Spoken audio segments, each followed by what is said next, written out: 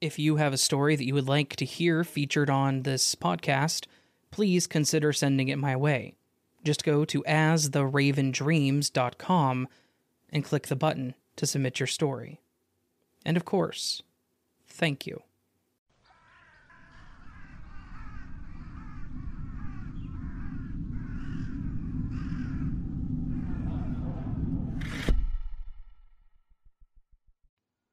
This happened to me over several years when I was a kid.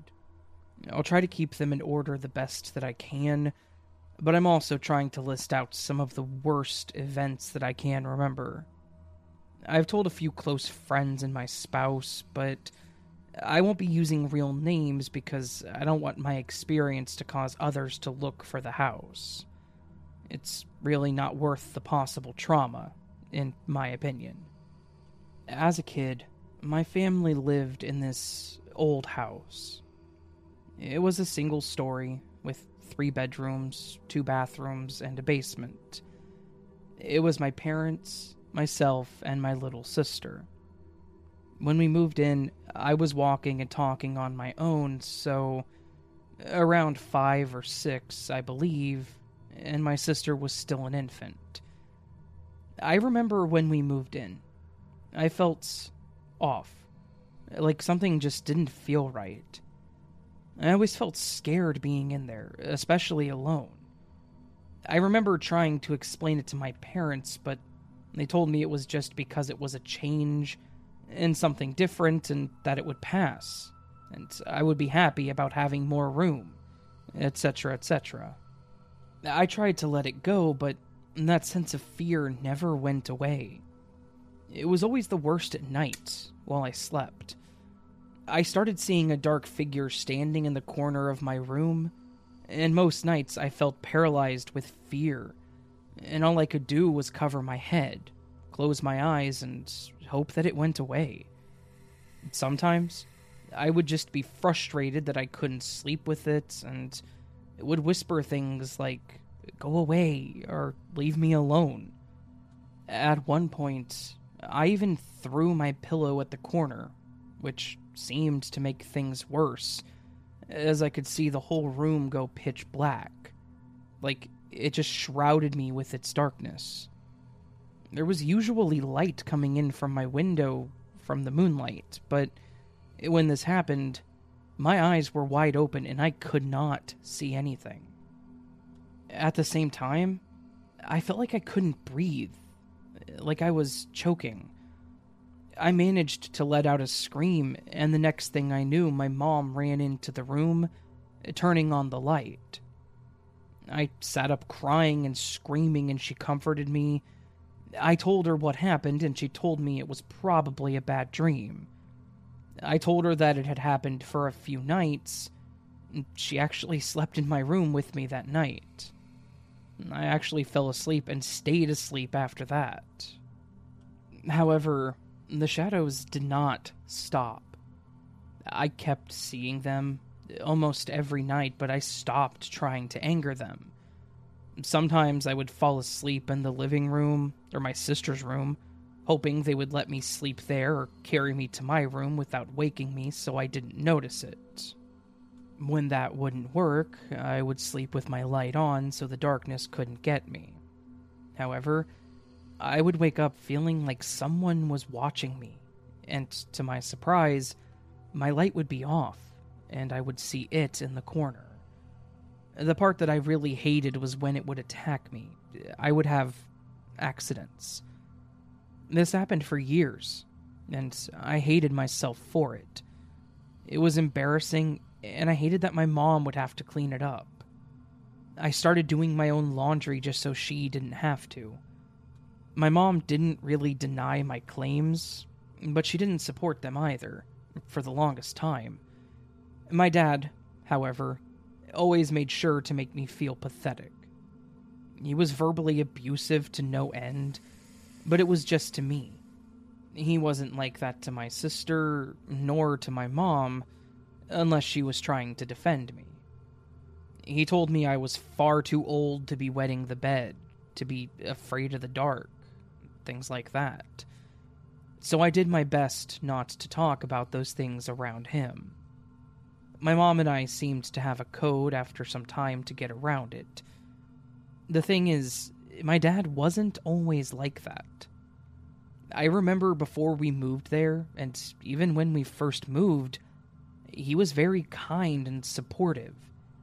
I originally wanted to do everything with him, and it quickly flipped, and I became more and more distant with him, and I was attached at the hip to my mother. She just couldn't understand what I was going through, or at least maybe didn't want to admit it. As I got older, I tried living with it the best that I could. I would have things move around in my room. I could feel something tugging at my ankles or my hair when I slept. I could even feel a presence when I was taking a shower. But as soon as I left the house, I felt this huge weight lifted off of me. I loved school. I stayed there as much as I could because it was an escape from the house. I wasn't really into sports, but I even asked to be on the softball team just to be out of the house more, but my dad said no, because I wouldn't take it seriously and he didn't want to waste his money. So I did anything I could to stay out. I went everywhere I could with my mom, but as soon as I came home, it felt like a parent standing in the doorway, seething with anger towards you, and you just knew you were going to get an earful as soon as you went in. The basement was probably the worst place. I wouldn't go down there alone, and it was even a struggle to go down there with my mom.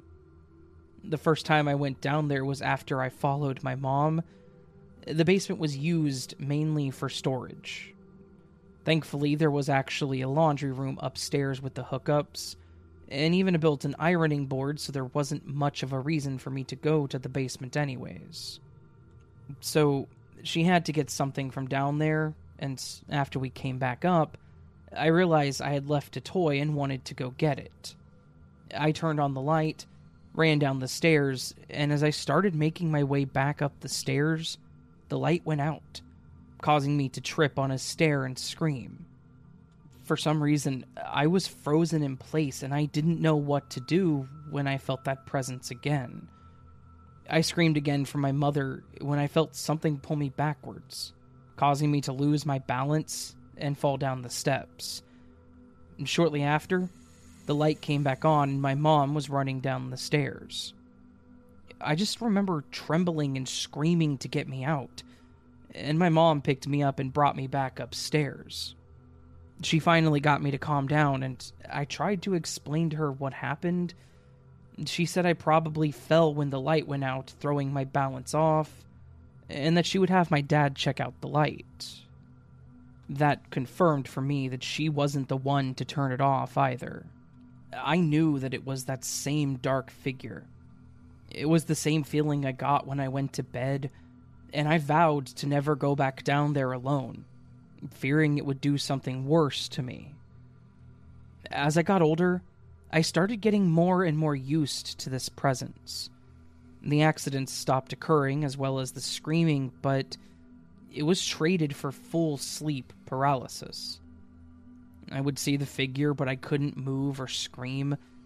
I could only lay there and cry, hoping that it would go away. My sleep schedule was completely screwed. I eventually got a lamp that I kept on at all times, and when I would wake up to it being off, I would immediately try to turn it back on. Sometimes it worked, other times it wouldn't. I found myself falling asleep on the bus, going to and from school, sometimes in classes, and especially at lunch. Whenever I could, I would. And of course, if I was caught sleeping in class, my parents were informed and I would get another earful from my dad. So, I started hiding that as much as possible. When I was old enough, I even tried staying at my friends' houses as much as I could. To my surprise, I had a few friends stay over and each of them told me that my house was creepy and they felt like they were being watched the whole time. the ones that admitted to feeling that, I would spill everything to them. These were the friends that I have really bonded to because they believe me and what I went through. I even tried things on the religious side. I tried saying prayers as I slept. When I saw the figure, I slept with a crucifix under my pillow and above my door, and it really didn't seem to do a damn thing. One of the worst encounters for me caused me to move out. I was 15, about to turn 16, and was excited to make plans for my birthday party.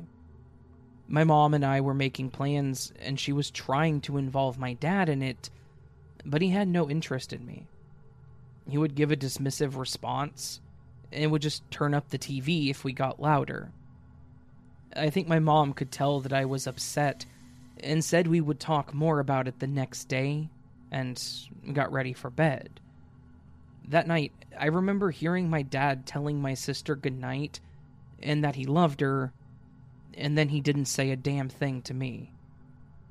I went to bed in tears that night. I was upset and confused. Why didn't he seem to love me like her? I was angry. Why was she so special? I must have cried myself to sleep that evening because when I woke up, I was still wearing my jeans, but I could feel that presence again. This time, though, all I could feel was anger. It was heavy, like something was pressing on my chest, and hard. It almost took my breath away. It was intense enough that it made me pass out again. The next day, I woke up and felt physically ill. I went to the restroom when I started feeling dizzy, and I got sick. I decided I would take a shower, hoping that it would make me feel better, but to my horror, as I undressed, I had bruises all over my chest. There was no way that I could have done it to myself. Yesterday morning, they weren't there. I didn't do anything throughout the day to cause them, and I went to bed rather quickly the night before. When I saw this, I screamed for my mom to show her. The look on her face scared me even more. The way that she gasped and had tears in her eyes told me all that I needed to know. I'd asked about moving many times while we lived there, and it was always the same. My mom had to say no, but my dad always refused, saying I can choose when I'm an adult and have my own place, and kept telling me how I was ungrateful. The experience caused me to really beg my mom to let me leave. Obviously, I couldn't exactly move out, but after many arguments, my dad let me move in with my grandparents. It was his parents, actually, but they were amazing people.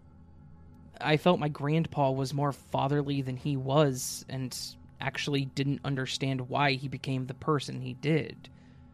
No one ever understood it, or maybe they didn't want to believe it. Once I moved in with them, all of it stopped, of course. It didn't follow me there, and I was able to get a full night's sleep.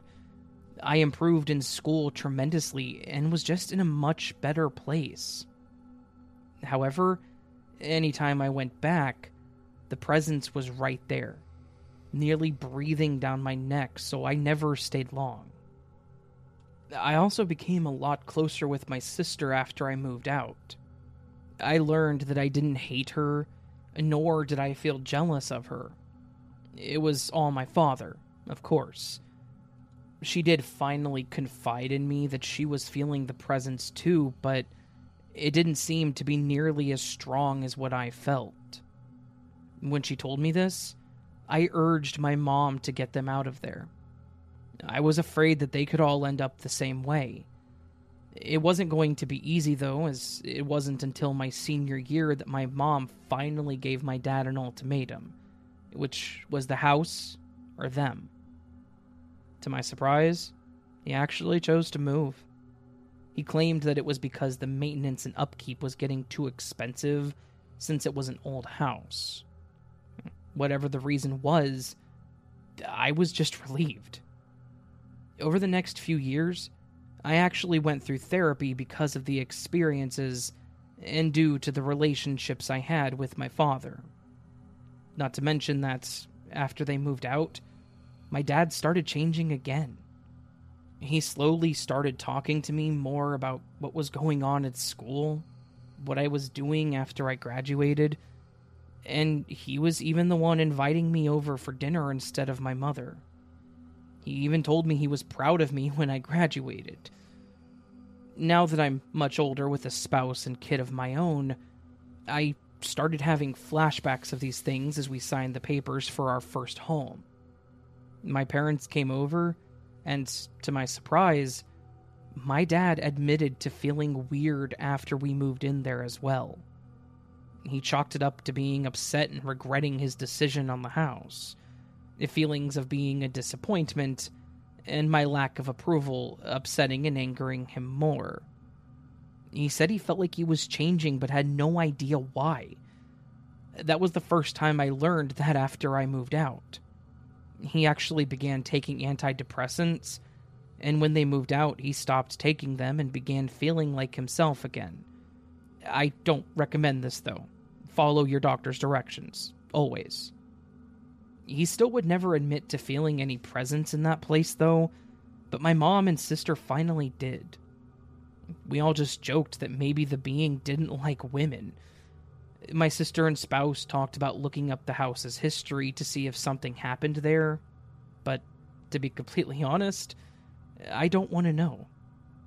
I don't want it to be tied to something, risking that it might possibly follow us. And that is where I've left it. I begged my spouse not to look into it, and so far they've claimed they haven't. I just wish they would tear that house down already because it's just sitting there empty, waiting for some poor soul to walk in.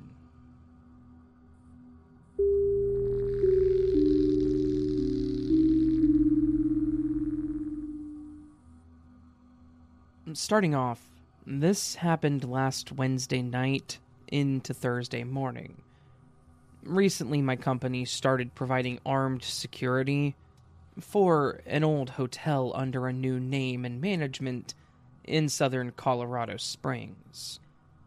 I don't know exactly how old this place is, but it has been an active hotel since I was very young. Well, as we started the contract, the standard for the first 2 months was to have 2 security officers working, 1 senior and 1 new. My last shift, I was paired with the really annoying rookie, and this kid was uptight and dumb. For years, it's been known that many deaths, be it suicide, natural, or even a few instances of murder, have occurred at this hotel. My concern was to make sure heavy drug users didn't sneak into the building and squat.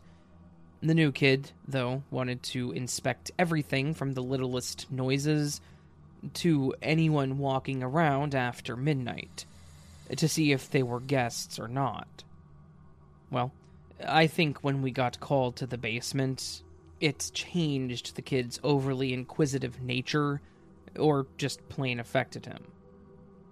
"Front desk security," the hotel radio poorly chimed out. "Go for security," I replied, thinking it was another guest call complaining about the neighbors or a homeless person in the lobby. "Can you both check the basement?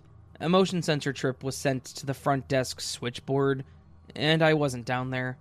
You'll have to come get the key for the access stairs," the night auditor said, half awake. Thinking to myself, if we have to get a key to access it, how would someone have gotten down there? As we approached the front desk, the night auditor stated that the switchboard had gone off twice more since she called us, less than 3 minutes earlier. So, curious, I asked how someone could get down there without the key to the stairwell door. "Oh, I forgot to mention the broken elevator. It isn't broken, it just only goes from the first floor to the service area of the basement without the maid's key at the moment," she stated like it was no big deal. Annoyed, I grabbed the key off the counter and told the rookie to look alive in case someone went down there knowing that bit of information.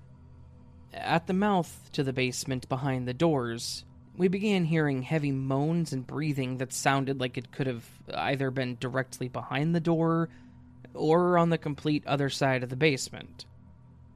Before we go in, I'm the lead officer. You will not do anything unless I tell you to. Stay on my six, follow my lead. Do you understand? I barked at the rookie, to which he did a quick but confident nod. I pushed open the door and announced, "Security, if anyone is in here, announce yourself now," as this is standard for whenever we enter an area on most of our properties when suspected trespassers are present. The rookie followed in behind me as I proceeded. The safety lights were on every other fixture, so I didn't feel it necessary to turn on the full lights, since there was enough light to see everything clearly. Towards the complete opposite side of the basement, we began to hear what sounded like someone jingling a large keyring. My first thought was, oh joy, another meth head. As I began moving down the corridor, I heard the sound of the hood of a holster disengage. Pissed, I turned right around to chastise the rookie for drawing his gun, but angry turned into confused. He was standing there, pale and fixated, eyes forward. Did you hear that?" he stammered. I replied with, "It might just be a machine switching, but remember, follow my lead." Now, thinking that there was someone at the end of the corridor in the main laundry, I unsnapped my taser latch just in case. As we approached the end of the basement to the other locked stairwell access, we didn't find anything out of the normal, or a person trying to nest. But, as we reached the freight elevator, we found a sign that set the next set of events into motion. "Security. All elevator access to the basement will be unavailable overnight from the 1st to the 12th. If you need access, get the key from the desk."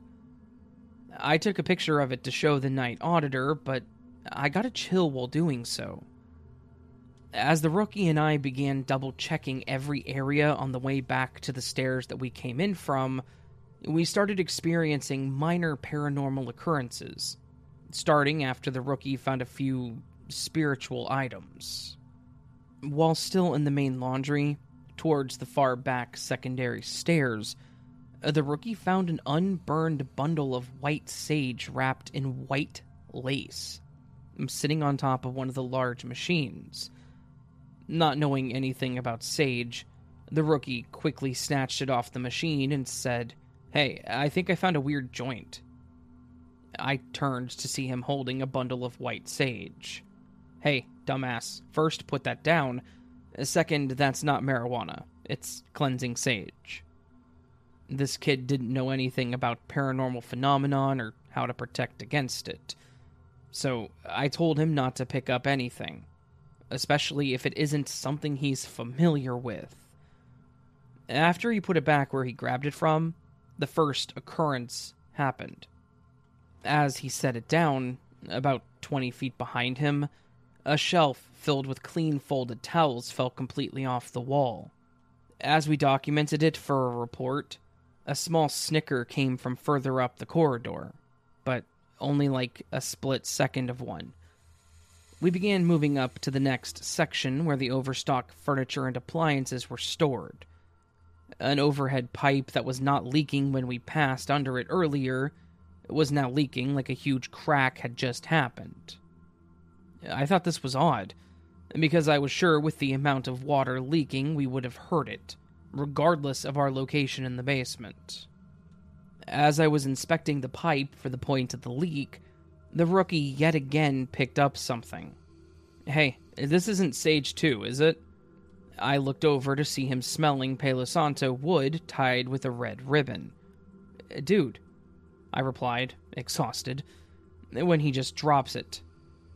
I looked down in the puddle of water from the leaking to see a bare footprint within the water. Starting to get freaked out, I stated that we needed to get back upstairs. We proceeded to the second to last section. Immediately, I noticed a cross on the wall, on a wall that I didn't spot earlier with lavender sage wrapped in a purple lace. Take a quick look around and make sure nothing is going on so we can go," I said, trying not to show that I was getting unnerved. Nothing happened in this section, until just before we moved through the double doors, when all the safety lights behind us, back to the laundry, started flickering. Honestly, thinking something was going to happen, but not wanting to show that I was starting to freak out, I told the rookie to move to the last room. Finally, the last area where we came in from. Luckily, in here there were only 2 small planning offices and the hub room. The difference between when we entered the basement till now was that the light was on inside the hub room. I told the rookie to watch the hall as I checked the planning offices, which was quick, but when I went into the hub room to check and turn off the lights, I looked down at the server monitor for the main cameras.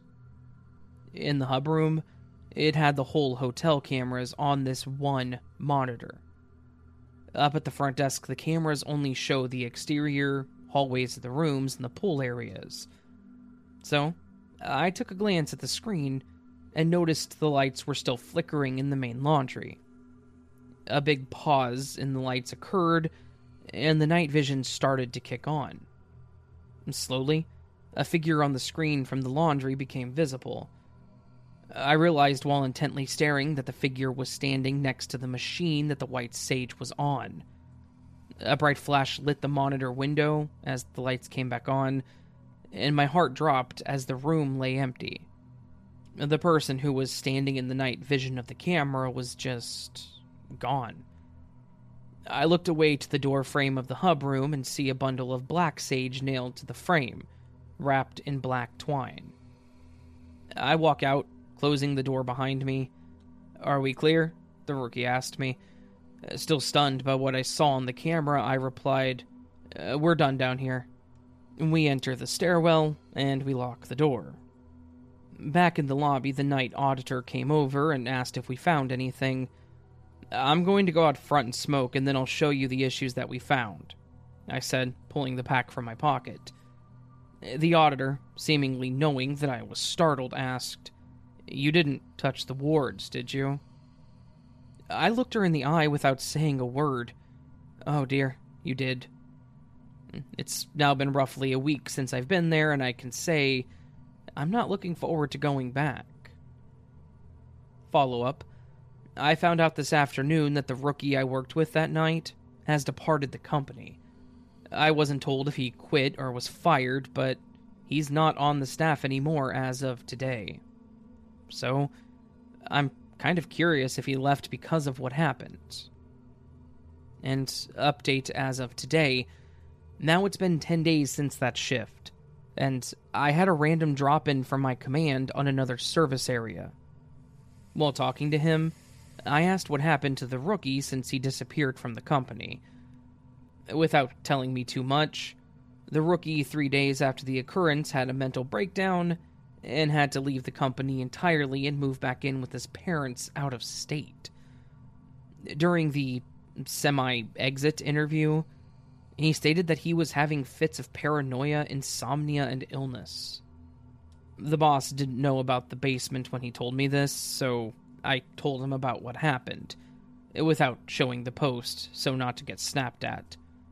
And his response was, "Well, that's what happens when you pick up Sage." I'm more convinced from what my boss told me that he's suffering from a demonic imprinting.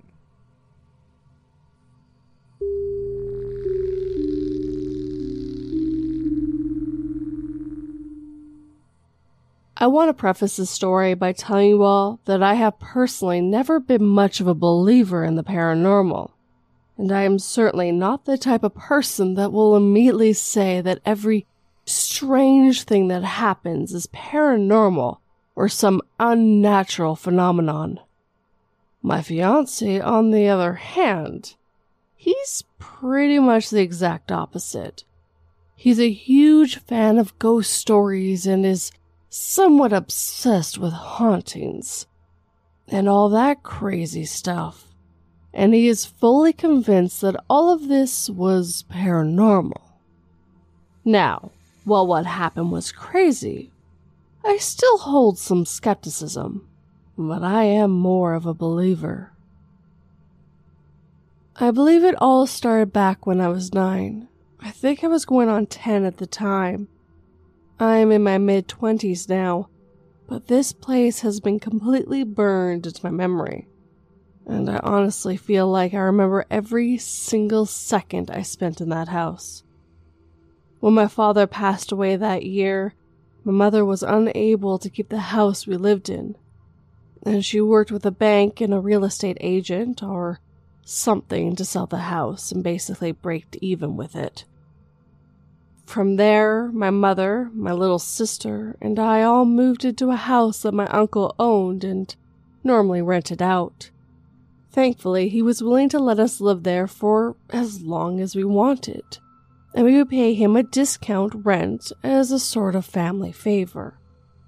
The house that we moved into was a nice one. It was a 3 bedrooms and 2 bathrooms, and the original structure was built in the really early 1900s. It had been mostly modernized, but there were still a lot of elements with the house that were obviously old and made way back when. The house didn't have any central air system or heating, so we had to rely on windows and room units, which meant that during the summers we would all sleep in the living room. The house is set up with 3 bedrooms and a bathroom upstairs, and then the living room, a small day room, and a kitchen with a small bathroom on the main floor. And it also had a basement that wasn't finished, so it was a bit creepy just in its existence. The first couple months living in the house were actually really nice. It was comfortable, it was larger than our old home, and Mom seemed like she was happy there. As a kid, I knew that she was hurting after my dad passed, but I'm not sure it really hit me that he was gone for good and that my mom was likely struggling mentally. But again, it seemed like moving into the new home was going to be a good foundation for our future. Now, like I said, there was no central cooling, and we had to have room units, with the exception of 2 rooms. No matter how hot it got outside, the day room and the basement were always ice cold, and the air was always seemingly heavy in those rooms, almost like it was hard to breathe when you were in them. When I had to go into the day room, I always had this weird mentality of, I need to get out of this room as quickly as possible. But the basement was a beast of a completely different kind. Anytime I had to go down there, I would immediately feel like I was going to start crying. I could feel like I was hyperventilating. Every step into that room was one too many. Every second felt like it was draining the life out of me. I think the first event in the basement that made me hate it happened within the first few months of us living there. I was trying to help my mom out with some of the chores and went down into the basement to help out with the laundry. I was loading the clothes into the washing machine and getting everything sorted, and I started feeling like I was being watched. It was weird. There weren't any windows, and it was just us at home, and they were both upstairs, so I knew it wasn't them. Being young, I kind of glanced around and went to see if there was someone down there, but obviously there wasn't. I tried to shrug it off and went back to the laundry, but I just could not shake that there was someone there. I finished loading the clothes in and went to go back upstairs, but as soon as I started walking towards the stairs, I felt something grab my ankle, and I fell straight on my face. There was a moment of confusion, thinking I tripped over something, but there was nothing there or anywhere around me that I could have tripped over like that. Like I said, I don't much believe in the paranormal and never really did, but this freaked me out more than I'm willing to admit. It wasn't long after this happened that my sister would complain to my mom about having nightmares. She would complain about bad dreams where a man would come out of the basement and would kidnap her. She described him as inhumanly tall, saying that his head hit the ceiling, and that he would crouch down into the bedroom while she slept and rip her from her bed. Obviously, these were just dreams. But it was still really weird that they pretty much happened the same day something grabbed me in the basement. More than that, she had this nightmare every night until we eventually moved out of that house. As soon as we finally got out of that house, I no longer had issues with basements, and she stopped dreaming of the Shadow Man.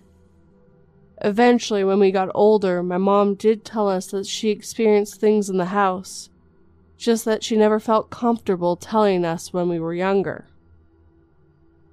I know this isn't the most eventful of stories, but honestly, that house was always creepy to me as a kid.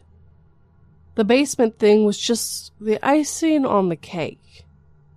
Like I mentioned before, I'm not huge into the paranormal, and I never had anything like this happen after we got out of there.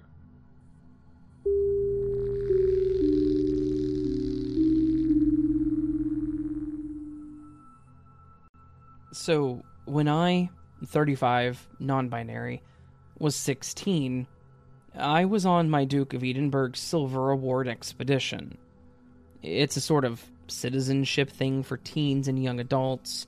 It comes in gold, silver, and bronze levels, and involves going on an expedition in a group of 4 to 7.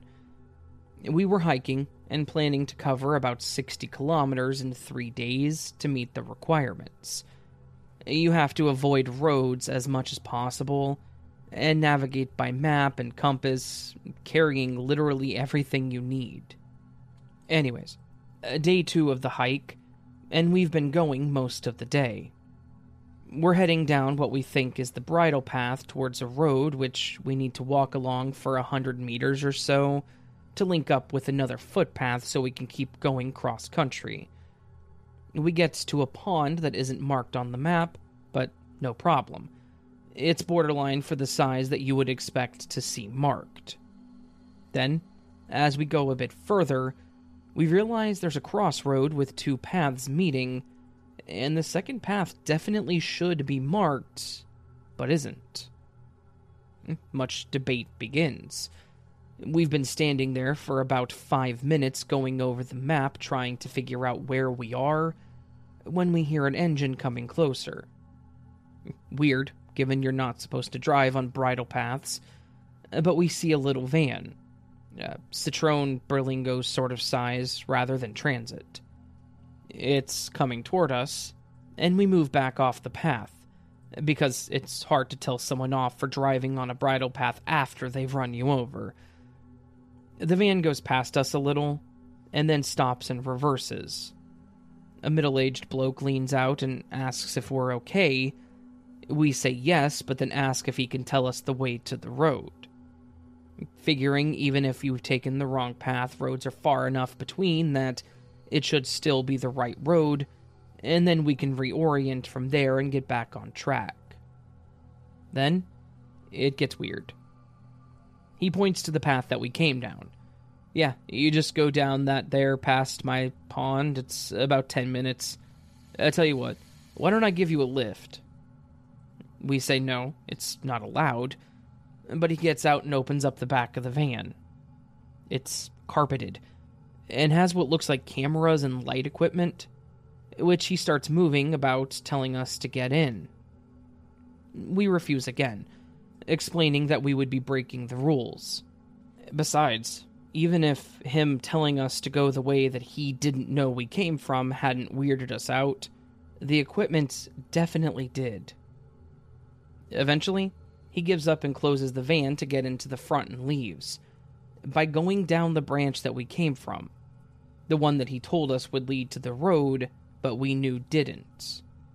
which was not the branch that he'd been about to go down, before he reversed to speak to us.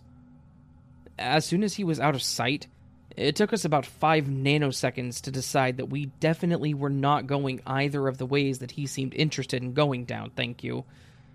We decided to go down the branch that he'd come from, reasoning that he couldn't have been running around back paths forever, and if he did come back looking for us, he might be less likely to look the way that he came from. We reached the road in less than 10 minutes. Single freaking creepiest experience of my teen years. We literally walked along the road behind a hedgerow so we'd be harder to see from the road for a mile, until we found a phone box, called our expedition leader, and got him to come pick us up. We heard engines 2 or 3 times, and we dropped to the ground behind the hedgerow every time, scared that it was this guy looking for us. I think all of us ended up in tears in the back of the minibus once the adrenaline wore off.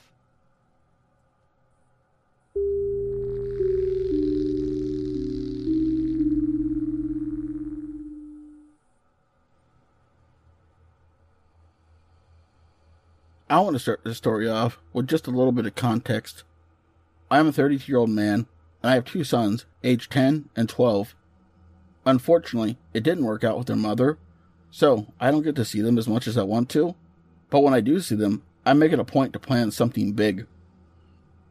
Last year, because of the whole COVID situation, there was no way I was going to plan an event with the boys at any place that was indoors. So I decided when summer break rolled around, I'd book a camping trip and the 3 of us would spend some time out in the wilderness. When I was a kid, camping was pretty much the only bonding time I got with my father.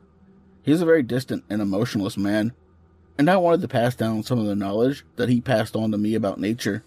Plus, what preteen boys don't like camping?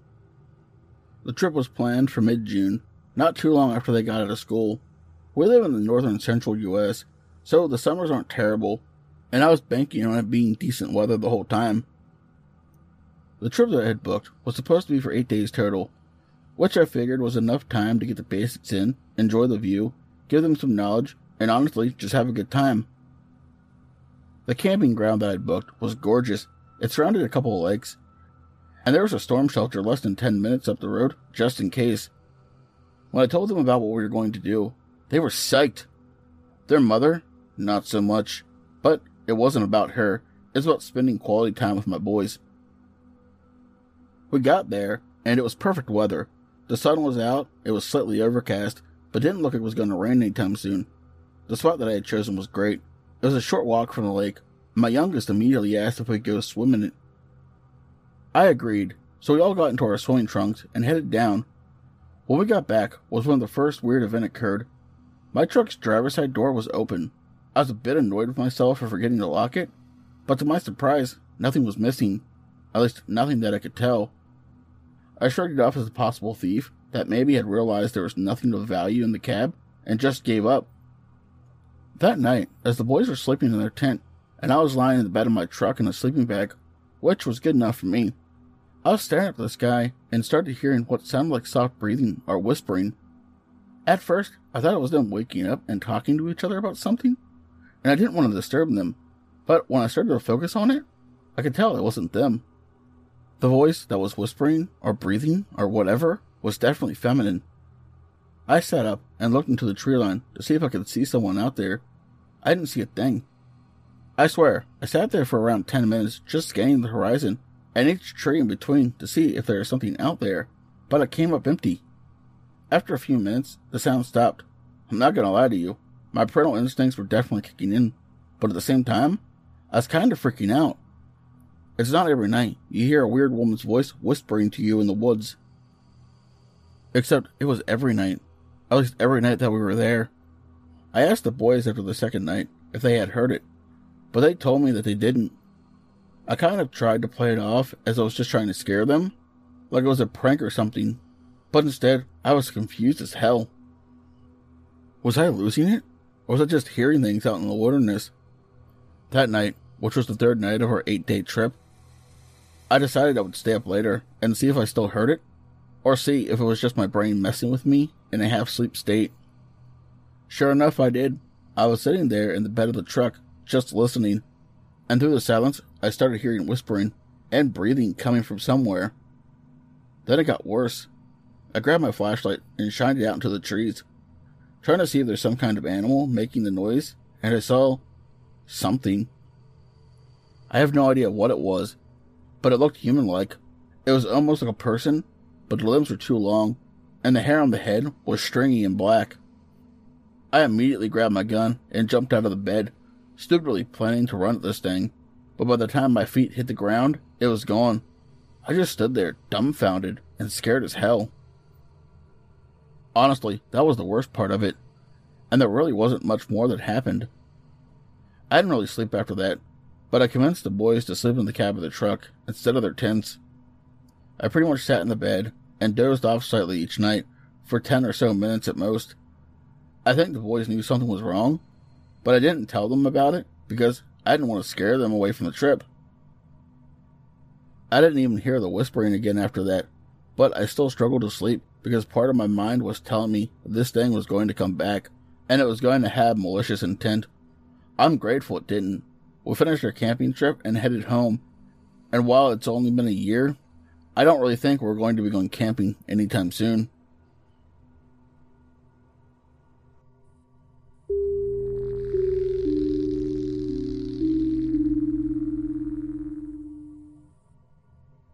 I grew up in a pretty good age, just before phones and iPads took over childhoods.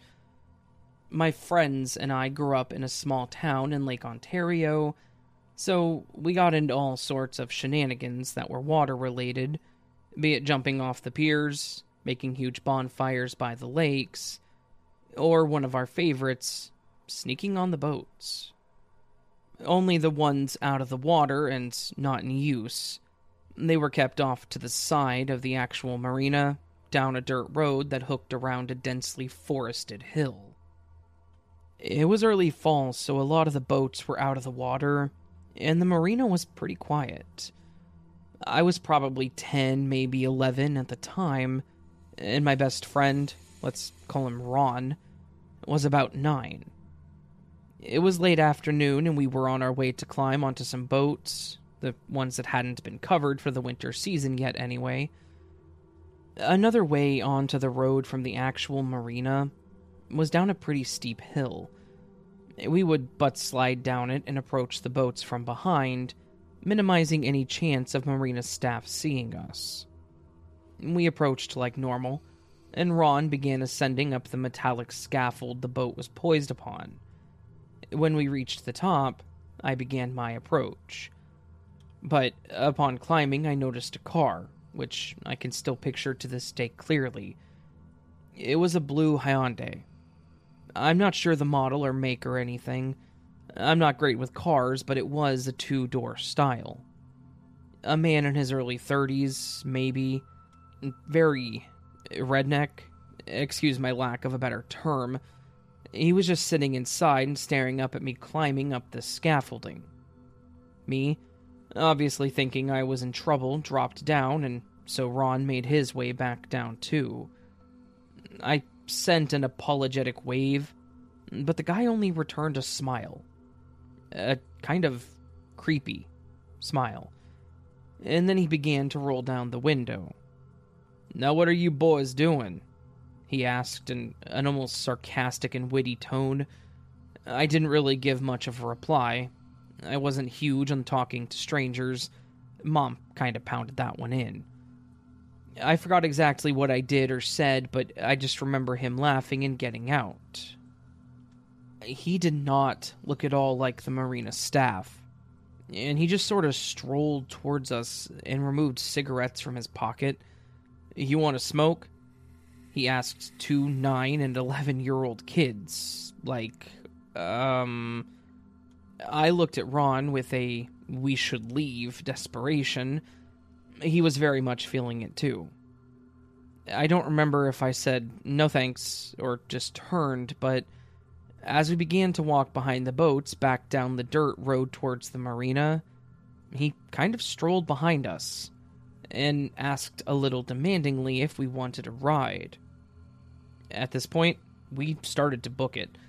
It was fight or flight.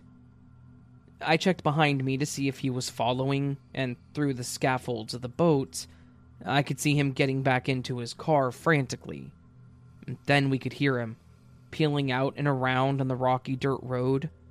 I knew that we couldn't make it back past the curve and to the marina before him, so I grabbed Ron and we started running the other way, back towards the hill that we had butt-slid down.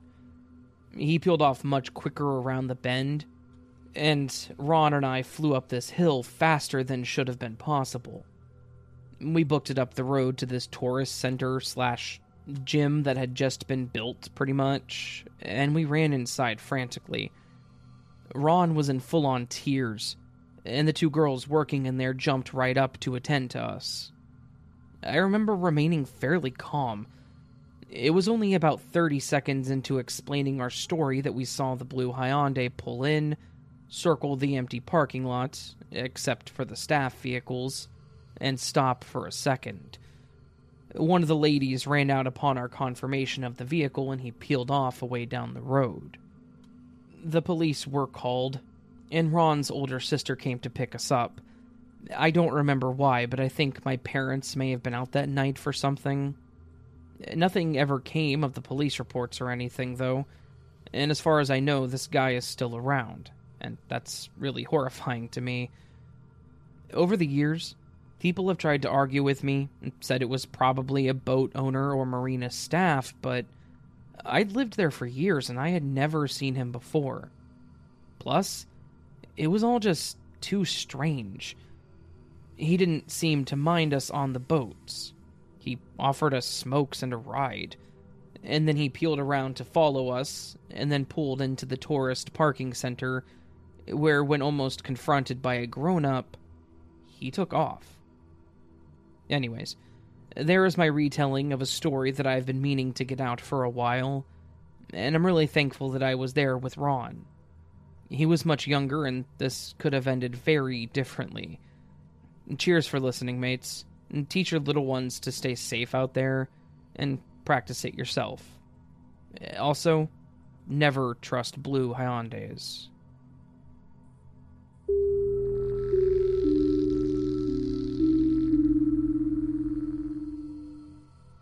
This story takes place back when I was a teenager.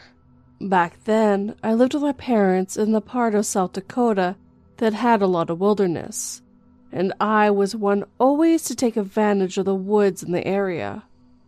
I was always about hanging out onto the trail in the woods to see what I could find out there, and I loved to spend my weekends hiking and finding new areas. We lived near a small pond that was right by the small section of the woods that is by a cave system.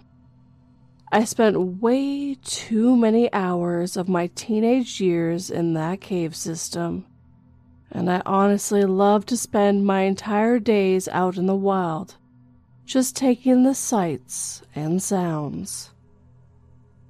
That said, nothing is perfect, and there were a few close calls that I had when I was young and thought I was invincible. I once fell from a pretty high ledge when I was 13 and broke my arm. And thankfully, that was all I broke, because I could have died. No, that's not the scary story, just a point of note that tells you who I am as a person. A risk taker. An idiot, essentially. I used to go out and do pretty much whatever to whenever, and then head home and do it all again the next day. Like I said, nothing is perfect. And I can recall 2 specific stories that made me feel like maybe spending all of my time out in the wilderness, where no one knew where I was, maybe that wasn't such a great idea in the end. The first incident happened during one summer where there was a good amount of foot traffic in the area. Some years there would be more tourism than others. We weren't really a tourism city, but some people there were nature buffs and would stop in the area for the scenery. Like I said, this year was when we would have more people in the area. On this day in particular, I wanted to go down to the pond just to watch the animals down the way. I did as I always did. I got up, got dressed, and ate, then headed out and hit the path as early as I could. One thing to note, I had gone this exact same route the day before, and nothing was out of place. About a quarter of the mile into the path, I ran into the body of an animal that may be gross to most people, but living in nature kind of desensitizes you to animal death. There are so many predators out there, bears, wolves, etc., that you kind of just accept when you see a carcass, and you put yourself in a bit of a defensive mentally in that there may be a predator nearby. Now, this kill was fairly fresh, so that as well puts you in a position where you watch your surroundings even more. The main thing I found to be odd about the carcass was that its head was missing. Again, a bit strange, but nothing too crazy. Animals do weird things. I continue down the way and make my way towards the pond when I see something that legitimately makes me sick to my stomach. Down by the water, I see what looks like a shovel or a spade or whatever, stuck in the ground near the water's edge. And on the end of the stick that points up is the head of an animal. I'm assuming it's the head of the one that I found down on the trail, as it's a deer, and it also looks rather fresh. This alone was not enough to scare the hell out of me. As I got closer, I saw that there was a pile of Polaroids scattered around the ground near where the shovel was. I hesitantly stepped forward to look at the pictures, and they were just as sick as you might think. The pictures were basically each a part of the timeline of how the people that killed the deer did so, and then beheaded it.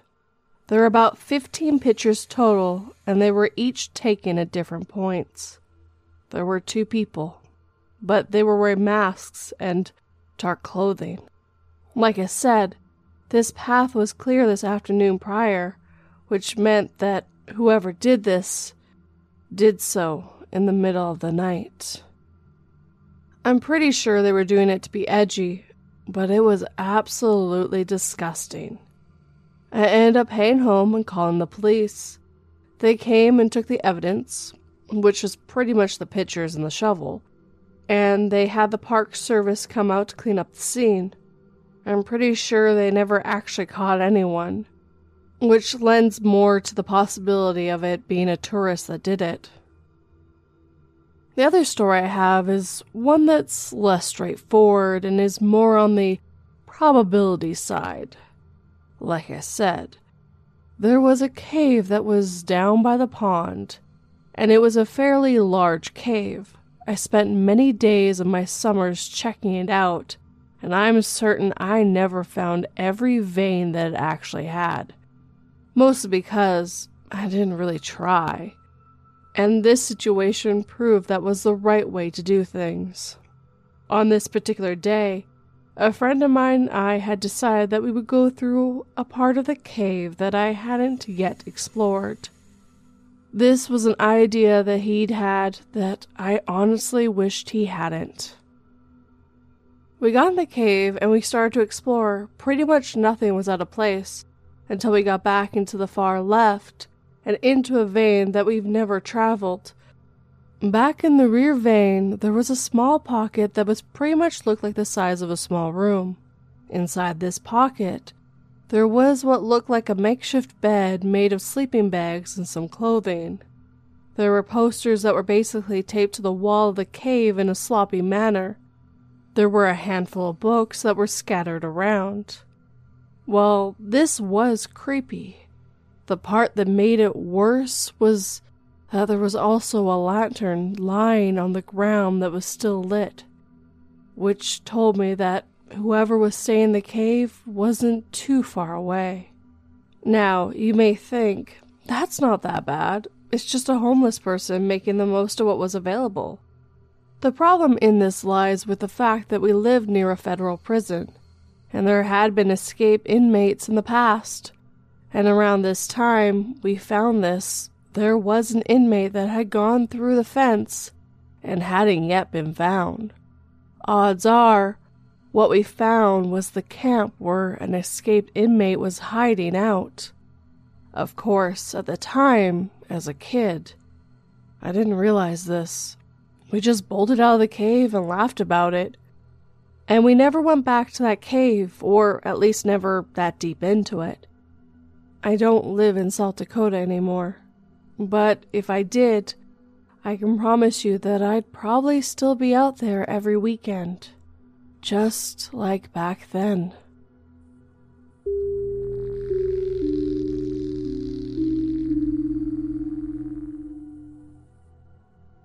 Hey Reddit. I'm a 26-year-old male who works on night shift as a security guard for a warehouse. Most of the nights it's pretty dead, as we don't get many trucks at night. It's me, 2 other guards, along with a maintenance guy and 2 shippers who drive forklifts and stuff. So, altogether, there's 6 of us on average. During my shift from 8 p.m. to 5 a.m., I was stationed at the cameras. The cameras have movement detection on, but were mostly black and white. The warehouse that I worked at was pretty much out in the middle of nowhere, with only a tall field of grass and forested areas. I live up north in the USA. The road that led up to the warehouse was a dirt road that was off of a rural highway. There's a tall barbed wire fence that encloses the warehouse along with a gated area at the front. One of my coworkers was manned at the front gate to let trucks in, and such. At approximately 2 a.m., I got a call from my coworker at the gate.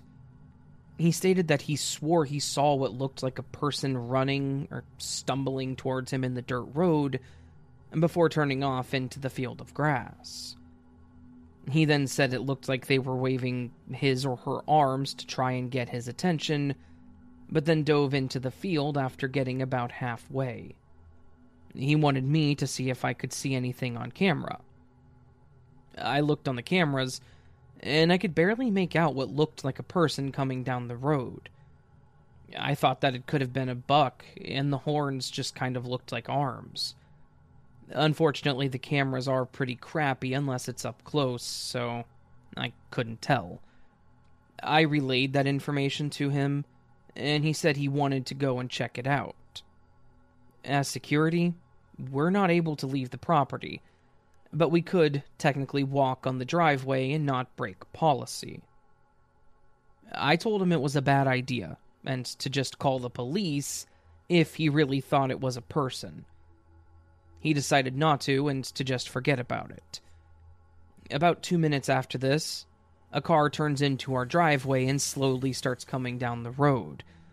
It stops about a third of the way on the driveway and then stops. I couldn't see the plate or what kind of car it was, but it was definitely not a truck.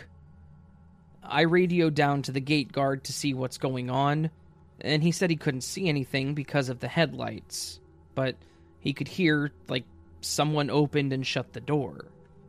At this point, I said I would call the police because they could be trying to get ready to rob us.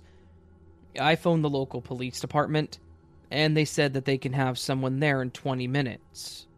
Remember, we're in the boonies. We stared down that road for what seemed to be forever, and my gate guy was on edge because of what he saw before. The gate guard then radios me that he just heard a scream that seemed to be a woman. I asked if it could be from a mountain cat, due to us being far out. He said it did sound like it, but he couldn't tell. The scream came from the field that the person earlier went into, but a bit further off. He then said he was drawing his pistol and asked how long until the police came. I told him approximately 10 minutes. Then, about another minute later, the car slowly backs up and drives away. The gate guard is pretty freaked out about this, and radioed to call the police again. I told him to calm down and to just wait. I radioed Mike, the other guard, to go and assist at the gate in case something strange happens. The two were down there at the gate for about 5 more minutes before a sheriff's deputy came. He rolled up to the gate and started talking to the gate guard about something before reversing back up about halfway down the driveway. He turns on his high beams towards the field and then turns on his red and blues. He then walked out towards the field, gun and flashlight drawn, and makes his way into said field. About a minute later, another squad car shows up and drives into the driveway, and he gets out, again, towards the field. Another 5 to 10 minutes pass, and they come out with nothing but what looked like an old shirt or something. They bring it up to the gate guard, and I'm not sure what he said, but then the cops looked at each other, nodded their heads at my guy, and then took the shirt thing and left. After the shift was over, I asked the gate guy what he saw and said. He said the cops found an old hoodie that was in the field, but didn't see anything else. When they came and asked him about what he saw, he reiterated what happened prior to us calling them. They then just gave him their card and left with the hoodie. I'm not sure what it was to this day, and nothing was ever in the news.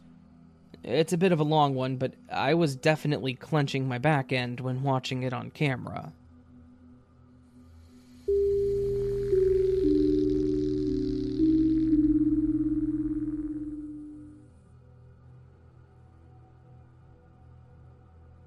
This is actually something that happened to my father while he was a tow truck driver. He did this for years as far as I can remember, because I was quite young at the time. He worked all different hours, including on-call or overnights, depending on the time or if I was awake. Sometimes he would let me, my sister, and my mom ride with him. It was actually a lot of fun. Riding back to the tow lot, where they dropped off the vehicles they kept, was a blast too. There was an older lady that worked there, and she always had snacks open to us. They also had 2 junkyard dogs that were as sweet as can be. Sometimes I'd stay up later when allowed, just to try to go with him. We got to watch him load up the vehicles, and he told us what the different buttons and switches did. Sometimes we even got to go if there was a mild accident, like someone hitting a light pole or something like that. Of course, he's also been called to some pretty bad accidents too, like when cars flip, or when there are severe injuries or even fatal ones. These, of course, we were never allowed to go on, and I am thankful for that now. As I got older, I was talking to him about his experiences working there, and asked him about some of the worst ones he remembers going to. This one, though, still creeps me out. He said he even remembers telling me and my mom that we couldn't go with him because of the situation. There was a convertible speeding and swerving between lanes on a highway. It was like a main road and a highway because it had stoplights on it.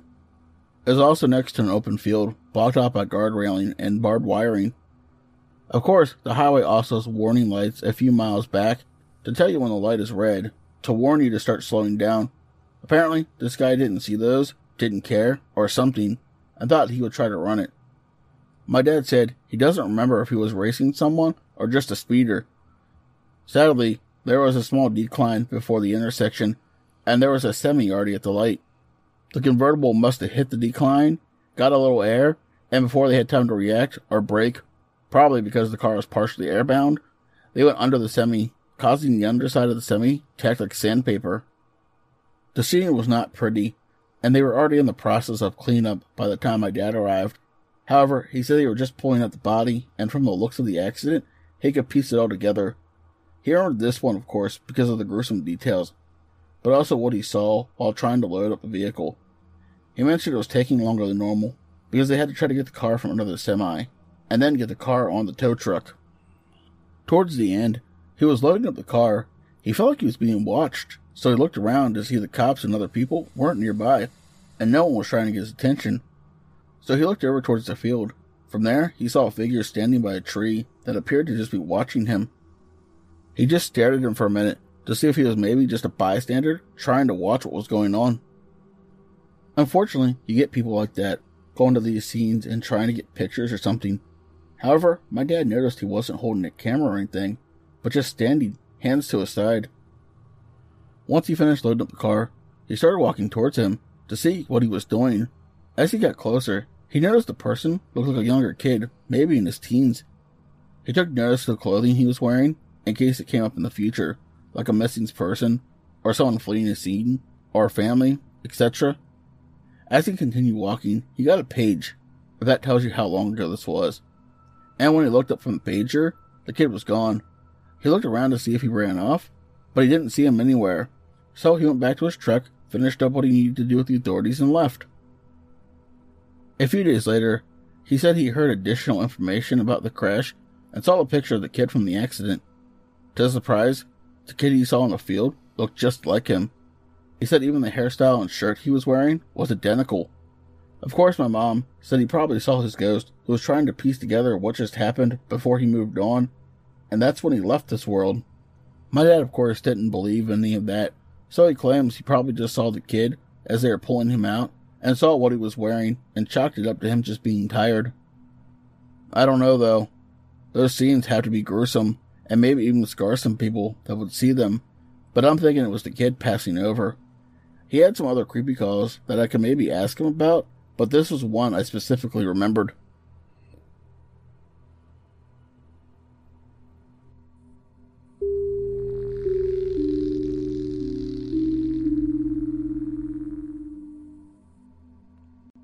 I work as a caregiver in some of the neighboring cities that I live in. I'm an RN, but I really enjoy working with patients in their own homes. Most of the time, they're a lot nicer and personable with you, but that makes sense. Hospitals are cold and lonely, and you typically don't know many people there. It's not a place that someone would want to spend longer than, say, a normal appointment in, right? So, being able to make people comfortable at home while they heal or spend their last days means a lot to me. Now, some of the people I cared for lived in sketchy places, and even some of the people could be sketchy themselves, so I still had to be aware of my surroundings and keep myself safe, as well as my patients. I wanted to share one of my experiences with you, because I like how you mentioned these can be entertaining as well as educational, because even though you may have the best at heart, that doesn't mean that everyone else does. It was the beginning of spring of 2018. I was caring for a gentle old lady that I'll just call Mary. Mary had suffered a stroke and was going through PT in order to walk again. She was able to talk for the most part, and had control of her arm, but we were still working on walking and building up her strength again. I was there 4 to 5 times a week, and a PT nurse was there twice a week when I was to help me. Most days she was a trooper and was willing to put in the effort, but everyone does have their off days. It didn't happen often, so when it did, we tended to go a little easier on her. We may only go half the time or do something different, something that she wanted to do. On this specific day, Mary was feeling a little under the weather, so we didn't want to push her if she physically was not feeling well. I called the PT and told her to reschedule, and I went about my normal tasks in the meantime, such as delving out her medication in the daily containers, changing the bed sheets, doing laundry, running a bath for her, just things like that.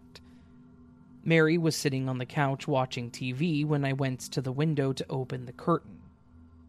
As I did so, I saw someone standing on the other side of the street. Mary lived in a condo, but it was like a retirement home because it was just seniors that lived there, but they weren't considered assisted living. So, anyways, this man was a bit off-putting at first. You see, he wasn't some normally dressed guy. His face looked very pale, and he was wearing what looked like a very baggy white jumpsuit, and was holding a briefcase. He wasn't doing anything else, but just standing there and watching as the cars drove by. My first thought was, that's kind of weird. But I moved on with my schedule. After some time, I had forgotten all about this person. It wasn't until I was wrapping up for the day and heading out the door after a family member arrived that I was reminded of him. I walked to my car, which was facing right towards him, so I spotted him quickly. This time I watched him slowly turn his head in my direction and smile and wave. Now that I was a little closer, I could tell the jumpsuit that I saw was actually what looked like a really old clown costume. It was baggy, and it had buttons or a design going down the front center, and the sleeves were puffy. Again, I thought it was weird, maybe a little unsettling, but I was hopeful to keep the peace. I just waved back and quickly got in my car to leave. I was going to Mary's the following day, so as I pulled up, I noticed our clown guy was sitting on the bench on the same road as the condos. There was a single bench that had a sidewalk next to it that led to the front office doors. There was a tree next to the bench, as well as a small flower bed that was there as a type of memorial. The residents used it mostly, but you would occasionally see joggers or other people passing by using it, so it wasn't odd seeing him sit on it. It was odd seeing someone dressed like that and sitting there. I got out of my car, locked my door, and I headed towards Mary's condo trying to keep an eye on this guy as well. Unfortunately, he noticed me and immediately smiled and waved again. Instead of a full hand wave like he had done the last time, this one was a simple lift of the hand and wiggling his fingers. Almost in a flirtatious way, I suppose. It was odd. But this time I kind of just faked a smile and approached the door. When I heard the buzz, I entered the door and proceeded with my day as normal. Towards the end of my shift, I looked out the window again and saw him still standing there. I asked Mary if she had seen the guy before, and she confirmed that she did, but that he had just been sitting on the bench so she didn't see his face. She said that she hadn't seen him do anything else, and wasn't particularly worried about him, so I figured I would just drop it, thinking at most maybe he was just trying to play some stupid prank. It was the following day that I started getting a little worried. It was a Saturday, and I was off Sundays, so I picked up some items that Mary asked for from the store, or picked up takeout for her or small errands like that. When I got to the condos, I again saw the clown guy by the bench. But as I got out of the car, I noticed that he started walking towards me. Not knowing what to expect, I tucked my keys in between my fingers and made my way to the trunk to get the bags. When I closed it, the guy was then making eye contact with me and still walking towards me. I tried to ignore this and walked towards her door when this man let out the most blood-curdling scream that I had ever heard. It made me jump to the point that I also yelped and dropped one of the bags. I quickly tried grabbing the bag and ran towards the door as the guy stopped moving and just continued screaming, right there in the middle of the parking lot. This time, instead of knocking first like I usually do, I immediately twisted the doorknob praying that it was unlocked. Mary must have known that I was going to be there soon and unlocked it. As I dashed in, I quickly closed the door, locked it, and then realized that Mary was on the couch looking a little startled as well. I explained to her as calmly as I could what I had witnessed. She seemed confused and suggested that I call security to look for them, or have them patrol the area. I didn't hesitate, and I called them explaining what had happened. After about 5 to 10 minutes, security knocked on the door to talk to me more about the situation. They told me that a few other residents had reported it too, but since he hadn't technically done anything yet, They couldn't do much but patrol the area. They also said that when they would start their rounds, he was seemingly nowhere to be found. It was like he knew when he was being looked for and managed to hide. The security guy that night was always really nice, and he was open with me, so he actually mentioned that he was concerned the guy might know their scheduled rounds, or could have even been on the same radio frequency, and just knew when to flee the area. He told me to be careful when I come and go, and to call for an escort if needed because he wasn't sure what this guy's intentions were. So, as I mentioned, I can usually handle my own, but that certainly did not make me feel any better about the situation, especially from Mary and her neighbors. When I left that night, I told her to keep her alert button and phone on her wherever she went, just to make sure she had some way of alerting someone. Lo and behold, when I got back to my car, he was back across the street, smiling and waving. This time I drove around to that side of the road, rolled down my window and asked him why he was there. Again, he just smiled and started his piercing screaming. So I drove away and called the main office again to tell them he was out there. It was pretty alarming knowing that he was around a bunch of seniors, some of them not being able to defend themselves. So I called Mary when I got home and even that Sunday throughout the day to make sure she was okay. Thankfully, she had no contact with the guy, but security never found him either. Unfortunately, when I went there on Monday, he was there again. This time, I quickly made my way to Mary's door without even looking at the guy and quickly went in, alerting security. Everything else went as normal until the PT nurse, Sarah, showed up. I forgot that she hadn't really encountered this guy until she was knocking at the door. I immediately went to open it and asked her if she saw the guy, but she said that she didn't. I was hopeful that security got them, but was also worried that he just ran off again. It wasn't until the next day that things took a bit of a turn for the worse. When I arrived on Tuesday, I didn't see this guy and was relieved that he had realized his pranks weren't funny anymore. However, today was going to be a half day for me, so after I got Mary settled in for a nap, I decided to wait in the living room until her daughter showed up. I thought I would clean up and dust a bit for her, so I went to open the curtains and there he was, staring right into the window. I screamed, jumping backwards, trying to catch my breath as my heart plummeted into my stomach. And the fact that he didn't budge within this time also snapped me back and caused me to get a hold of myself. If he was there to break in, why didn't he take off? Or even try to come in, or break the window, anything? So I approached the window to get a better look at his face. As I mentioned, he looked pale, but the wrinkles or creases in his face, I could tell he had caked on makeup, like a clown. There was some that was wiped off or faded around his mouth and eyes, almost dripping, like he'd been crying and drooling, maybe? Or maybe just spilling liquid from his mouth.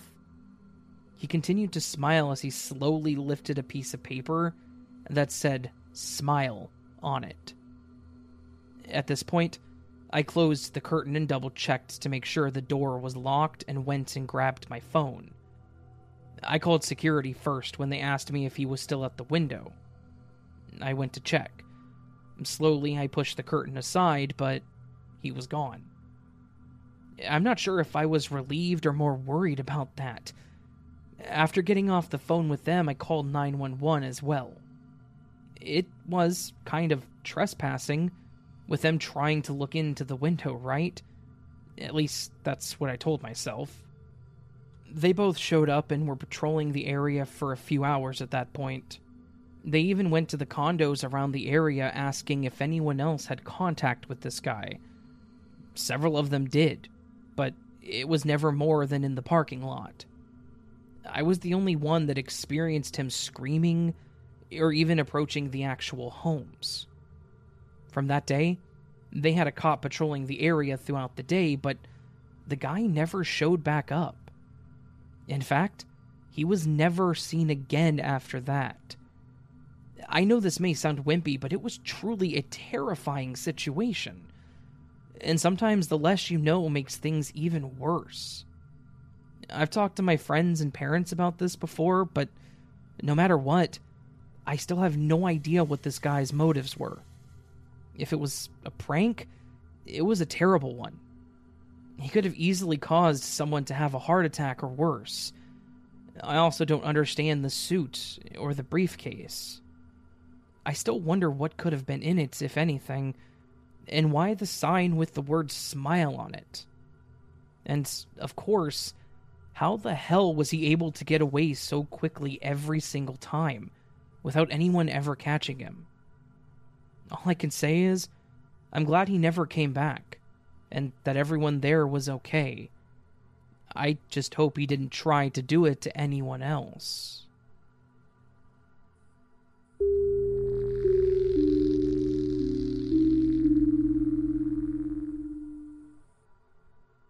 Summer has always been my favorite season.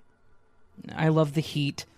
I loved playing baseball with my friends, going swimming, hiking, camping, and just about anything that involved me being outdoors.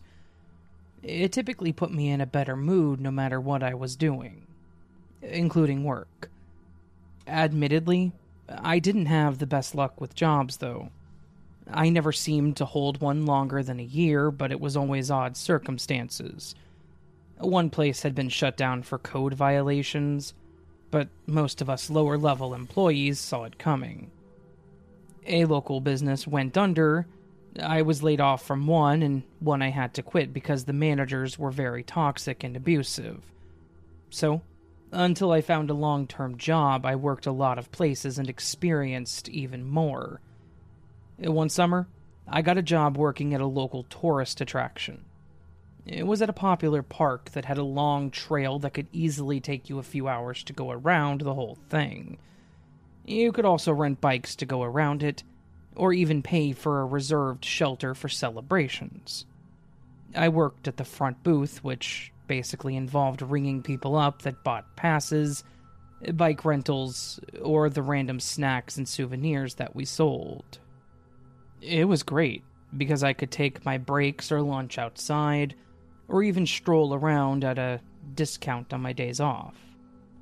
Hell, even when I was working, I would be standing outside, taking out the trash and such if there were no customers around.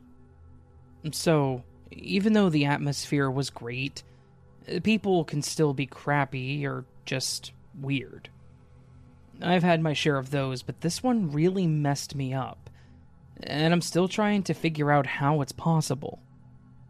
So, we stopped the bike rentals around 6 because the park closed around 8 or 9 when it got dark. We didn't want to rent out bikes and then not be back before then. The park is still open in the meantime, but the people that are left there are usually the parties, or just people passing by wanting a quick trinket or restroom break before getting back on the road.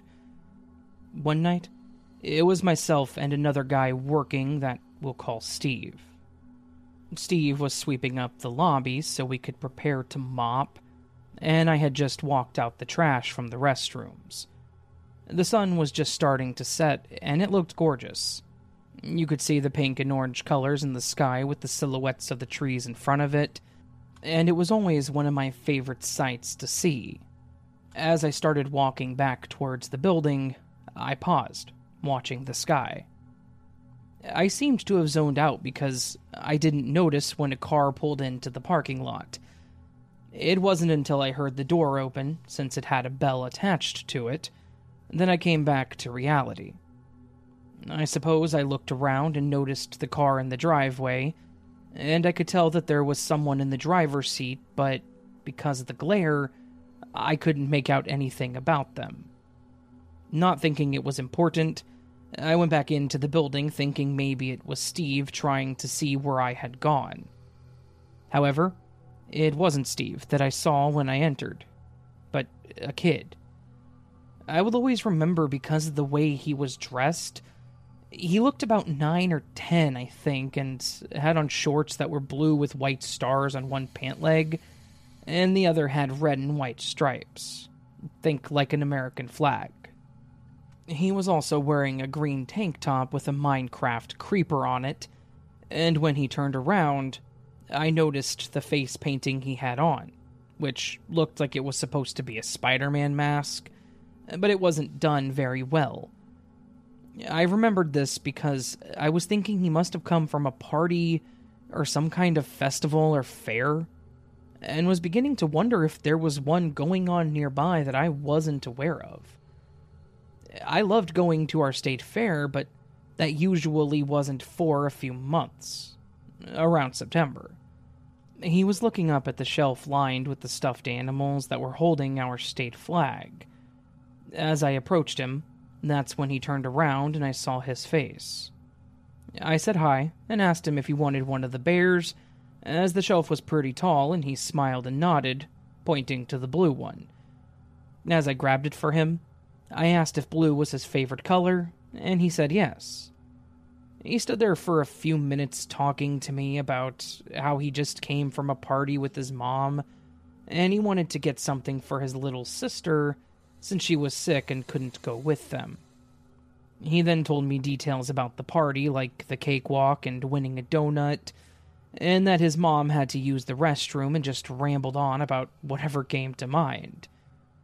While we were talking, or more so he was talking and I was listening, Steve walked out from one of the offices, saying my name and asking where I'd been. I explained that I had been standing there for some time and talking to this kid, as I motioned towards him. He looked over and they both made eye contact and smiled. Steve looked confused, but his only response after was asking me to take out the trash. Cue my turn to be confused, as I told him I already did, and that I started talking to the kid when I came back inside. He argued with me that I hadn't done it yet, so I walked away, leaving the kid to stare at the bears, and I followed him back to the restrooms. Color me surprised when I went back there, expecting to prove him wrong, and the trash cans were still full. I was confused. If I hadn't taken out the trash from the restrooms, what trash did I take out? I grabbed the bags and walked by the bins in the office, behind the register and by the doors, and they all had trash too. It was like it never happened. While walking towards the front, I saw the kid walk out of the lobby again by himself. I looked over at the bears to see if he took it, since neither of us were at the register at the time, but not only were there no missing bears, it was even back on the shelf, right where I had grabbed it from. I continued to walk out the door to see if they were leaving, kind of feeling bad that we may have ruined their chance of buying something, but to my surprise, the car was gone. I didn't see it on the road, pulling out, anywhere, which, again, I found odd because there was not enough time for them to get in and drive away. It was already a weird day, so I just continued my way to the dumpster to toss the bags. And no, there weren't any bags in the dumpster either. But, as I headed back into the building, that's when things got weird. I saw the exact same car pull up to the building. Thinking maybe they did want to buy something, or maybe they forgot something, I watched to see them get out. This time, I saw the boy get out of the rear driver's side with the same shorts, shirt, and face paint on. At the same time, a woman got out of the driver's seat, and that was it. I watched as they walked by me, smiled, and entered the building. I followed behind them, looking around the lobby for Steve, and I noticed the boy walk over to the bears, giving me this weird sensation of deja vu. As he stared up at them, I took a gamble and reached for the blue bear, and I asked if that was the one that he wanted. He nodded. I asked him if it was for his little sister, to which he responded yes. This time, he walked over to his mom, explained that he wanted to get it for her, and she agreed. I went around the counter to wait as they made their selections when Steve came over and was talking to me about something. However, he trailed off as he saw the boy and the mom approach the counter. He greeted them, as I did, and as I was ringing them up, he asked them if they had ever been here before. And the mom said that this was their first time, and that they were in the state for a family reunion, but her daughter stayed at the hotel with her dad because she wasn't feeling well.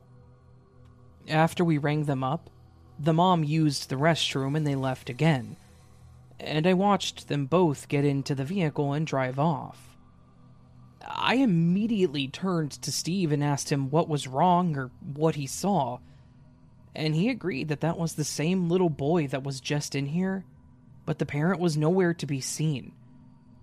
That's when I explained to him that I had taken out the trash already, and how I knew about the car. He seemed like he wanted to believe me, but was still skeptical. What we did agree on was that there was no way we saw that kid arrive, leave, and come back within that time frame. Not to mention that I knew what the kid wanted and why. I still have no explanation for it, and that happened a few years ago. All I can think was that it was some kind of glitch and that the time frame started over. Maybe because the kid wasn't supposed to be alone? I don't know, and I don't think I'll ever know.